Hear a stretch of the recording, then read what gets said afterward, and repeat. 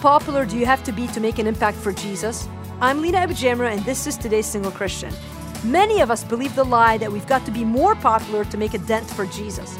We look at Billy Graham or whoever your hero is and figure, why bother? We'll never touch as many lives as they will.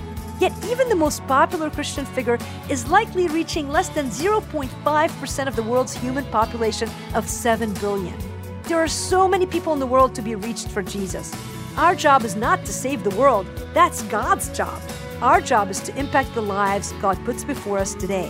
It may be your spouse or your child, your boss or your patient, but all God asks of you is to show Christ's love to that one life He puts in your path today.